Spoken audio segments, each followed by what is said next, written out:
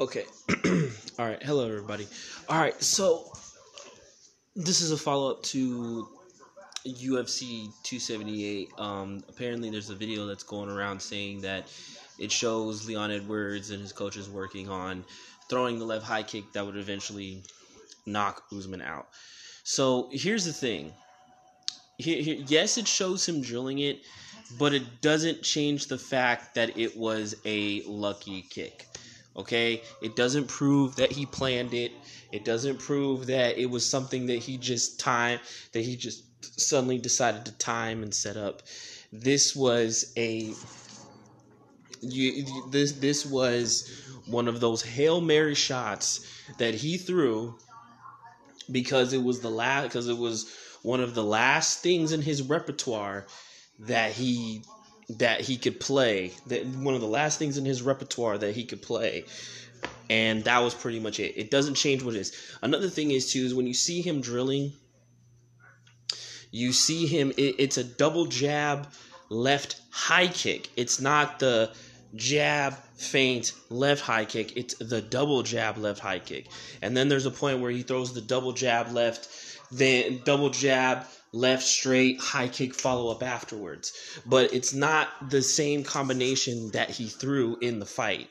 So that's another detail that people are overlooking. But overall, regardless if it was the same combination or not combination, it doesn't change the fact that it was a lucky kick. Just because you see him drilling it doesn't change what it is. It was still a lucky kick. It doesn't prove that he planned it. It doesn't prove that this was that he was setting it up and timing it and there it is. No, this was something that he drilled, that he pulled out of his repertoire in the last minute of the final round, and it worked.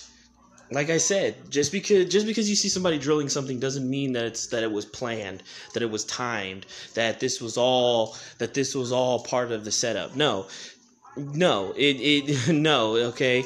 Not everything is a well-timed, executed plan. Some things are just dumb luck, and some things are just coincidences, and that's pretty much what this is. It's a coincidence. It's not anything. It doesn't prove that this was some grand plan, because when you watch the fight all the way up into the knockout, it's like if he was timing, if he drilled this and had this plan, why didn't he land this earlier? Why didn't he throw this earlier? And that's pretty much the gist of it. But yes, it does show him drilling it, but it doesn't prove that it was planned. It doesn't prove that this was some well-timed, executed, trap that he set for Usman. It just shows that he was drilling the kick, and he pulled it out. He pulled it out of his repertoire in the last minute of the final round, and he took a shot, and it worked, and that's it. That's it. Doesn't prove that it was planned.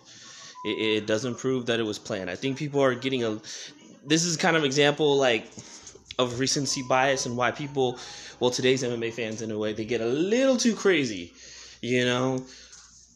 when it comes to situations like this. So, but that's my 2 cents about it.